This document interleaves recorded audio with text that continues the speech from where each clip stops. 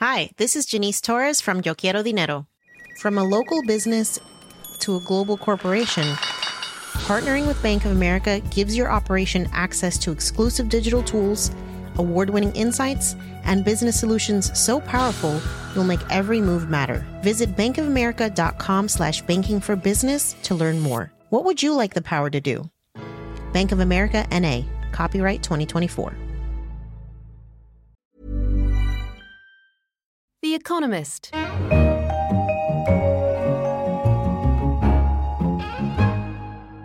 In London, this is The Economist, and you're listening to Babbage, a weekly conversation on science and technology. I'm Kenneth Cukier, senior editor and the host of Babbage. Today I'm joined by Matt Kaplan, one of our science correspondents, and Alexandra Suich, our U.S. technology editor. In this episode, we'll discuss new ways to detect explosives as the risk of suicide bombs increases. And we'll discuss the new and subtle challenges and powerful competitive advantages of Facebook. First, explosives. Matt, the Brussels bombings, as well as the tragic bombings in other places like Turkey and Pakistan, has thrown a harsh spotlight on the shortcomings of current detection technology for explosives. You've been writing a story on the subject for next week's issue. What are the chemicals used in so many of these recent bombings that we are currently blind to? Well, with regards to the Brussels bombings, the explosives that were used were triacetone triperoxide, which, this is not an explosive that most militaries would be comfortable with using because you jostle this stuff and it blows up in your hands. But if you're a fundamentalist who's planning on sacrificing your life anyway, they make attractive compounds because, frankly, triacetone triperoxide is really easy to get locally. You just make it. Yeah, you can make it from things like compounds like paint thinner and hair bleach solutions. And then you need a catalyst, an acid usually like acetic acid or nitric acid or sulfuric acid. And frankly, those things aren't that hard to get a hold of either. Okay, so it's the terrorist choice of home-brewed explosives, but we're getting better now at detecting it. To a degree, yes. So sniffer dogs are certainly capable of picking up on triacetone triperoxide because it sheds hydrogen peroxide compounds into the air, and dogs can smell that. But for a really long time, sniffer dog units were really careful about trying to teach their dogs to find this stuff because it's so unstable, even small amounts that are shedding the chemicals into the air will blow up and kill the dogs. That is now being circumvented by a team in the United States who have found a way to make triacetone triperoxide inert inside polymer beads, which when you heat up, they yield the scent, but they don't become explosive. So you can teach dogs to do this, but still, practically, it's just financially unviable to have a sniffer dog unit outside of, Malbeek Station in Brussels and outside Zaventem Airport and outside every station that's crowded in the UK. You just can't do that. So there's new research that suggests we have a new way of detecting it. A team led by University of Illinois Urbana-Champaign has been looking at the possibility of putting out what's effectively a lot like litmus paper. The stuff you would stick into a chemical solution and have it change color. They're using the same sort of stuff and seeing if it can be sensitive enough to change color when, for example, hydrogen peroxide strikes it, even in very, very low concentrations in the air. And what they're finding is that they can. With regards to triacetone triperoxide, this team has been able to demonstrate that ferrous chloride, which it normally creates sort of a blue-green color on the paper, will turn yellow-brown in the presence of hydrogen peroxide being yielded into the air. And that's useful because if you now have a color change, you can say, okay, hydrogen peroxide is floating out around in the air near here. Now, someone could be bleaching their hair outside Zaventem Airport in the car park, or someone's messing around with triacetone triperoxide and we should beware. Why can't you just pack your explosives so carefully that it's, in effect, airtight? It's hard to completely hermetically seal your explosives so that you're not shedding anything. That's why dogs are so good at detecting things, even if you pack them super tight, super protected inside a suitcase. Dogs are going to detect if you've got cocaine. They're going to detect if you've got explosives. So the idea here is for the technology to be able to do that too. They're using technology similar to business card scanners to scan in real time the litmus paper type equipment that they've developed so that it can detect whether or not a color change has occurred and send that through a digital readout. And how expensive is this technology? Well, it's not commercially available yet. The array that would go inside a scanner is less than $1 to build for each array. And that's great, but it's kind of problematic in that right now it's a little bit like a chemical fuse. If you expose it to the chemicals associated with an explosive, it gets used up. It's changed color. It can't be used again. So you would have to use a new clean sheet of litmus paper, effectively, to be able to detect if there are new chemicals around. And you can do that if you were to put everything onto a spool, similar to, say, you remember old cameras where they had film spooled up? Sure. You could kind of put a spool together of litmus paper and have it spool out every time that the scanner detects that the paper's become exposed and needs to be shifted over. You could even potentially have them bypass humans and say, you know what? We're detecting really distressing compounds in this area. We're just going to close this metro station for the next 30 minutes while we take a look at what's going on. So if this shows so much promise, when do you think we might actually see it implemented? Well, the researchers at Urbana-Champaign are collaborating with a firm out of Silicon Valley called iSense, and they expect to have it available to the U.S. military and security forces by 2017. Its first form will take shape as a handheld scanner, but the next step would be to try to create these spools, which then are attached to devices that are networked, so that you can do that autonomously and not have to use up human resources outside every mall and metro station in busy cities. Thank you, Matt. Moving on now to the world's largest population, not China or India, but Facebook. Joining us on the line from San Francisco is Alexandra Sweech, our U.S. technology editor. This week, she's writing about Mark Zuckerberg, the company's co-founder and CEO. Alexandra, Facebook is changing in some subtle and interesting ways. What is Zuckerberg's vision? Facebook began life, as you know, in 2004 in a Harvard dorm room, and the idea was to add transparency and identity to the internet. It's moved from that app to an array of apps. So Facebook itself, in spite of many predictions to the contrary, is still extremely successful, has now 1.6 billion monthly users, around 1 billion log on every day. It still has a lot of engagement across the world. But there are now other apps that are part of the Facebook family where people spend a lot of time. And so some have suggested that Facebook is starting to look like a holding company for communications apps.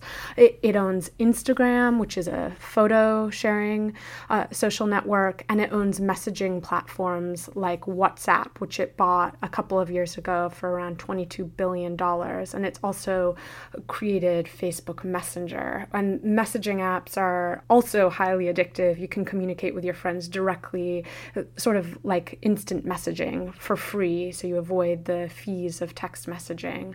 Now, Alexandra, it wasn't obvious why Facebook several years ago would be acquiring all of these companies at huge valuations that many people at the time thought that he had overpaid. Yet, it seems now to be a brilliant move. Was it? Is that your view?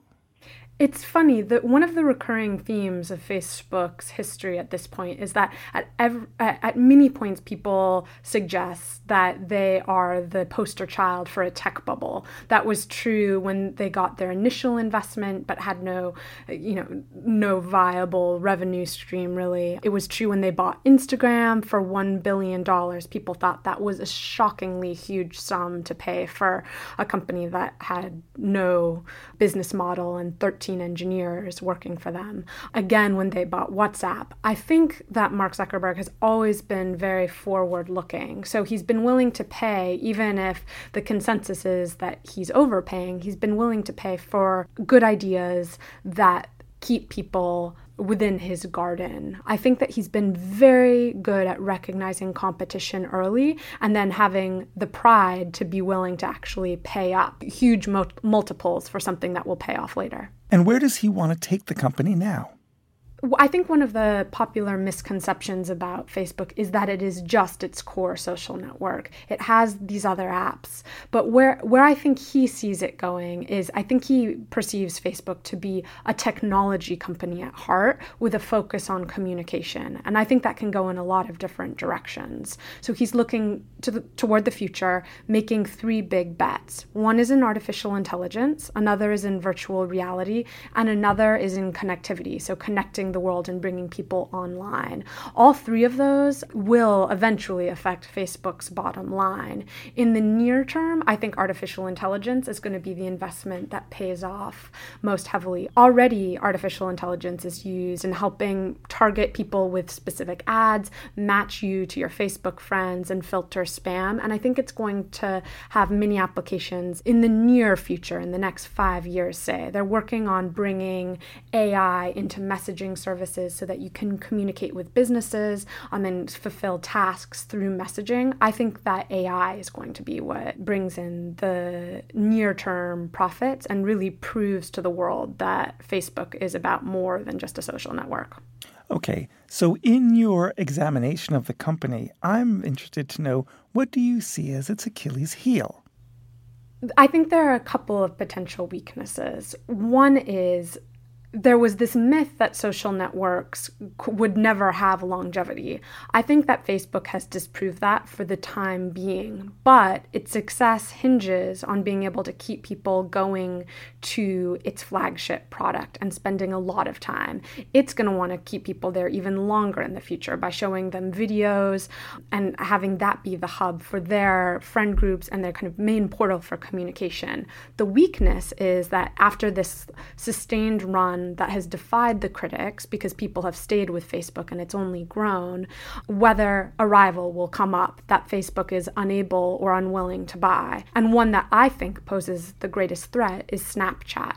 Previously, people thought Twitter was going to be the one who kind of nibbled at Facebook's heel. But actually, I think Snapchat, especially amongst teenagers, could really reach a whole generation and attract them away from Facebook to Snapchat as their main portal for communication. So that's a main risk. Now, earlier, several years ago, you wrote a fantastic special report that was on our cover looking at ad tech and saying that the new business model of the internet was surveillance. Did you pose questions about privacy and the collection of data to Mark Zuckerberg when you spoke to him? So I said that competitive risk was a main concern for Facebook. I think the other is privacy. And Mark Zuckerberg's view is that people are going to want to share information freely in the future. You could call it Zuckerberg's law. He thinks that people are going to share more and more as the future continues, just kind of like chips got smaller and smaller. I am not convinced that that is true. I think he's waiting for that to happen, but I think that the internet has freed people to communicate more freely, but that people still want privacy controls. And so Facebook has had to become much more mature about that and transparent itself in providing controls by which you can set who sees what online. Privacy, I think, in the next 5 years may be Facebook's biggest headache. Thank you, Alexandra, for joining us from Silicon Valley. Before we sign off, it's time to read out some of the tweets we've received about last week's show. The second part of our story on last week's episode was whether supersonic flight could be resurrected with less of the sonic boom.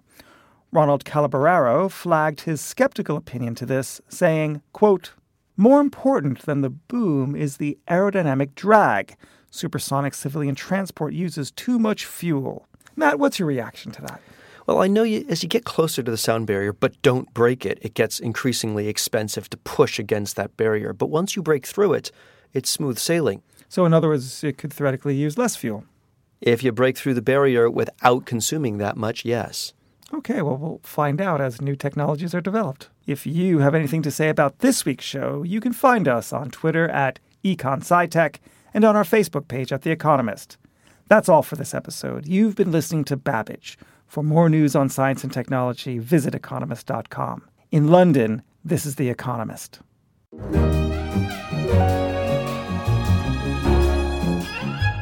The Economist. Hi, this is Craig Robinson from Ways to Win, and support for this podcast comes from Invesco QQQ. Invesco QQQ is proud to sponsor this episode, and even prouder to provide access to innovation for the last 25 years. Basketball has had innovations over the years, too. We're seeing the game played in new ways every day.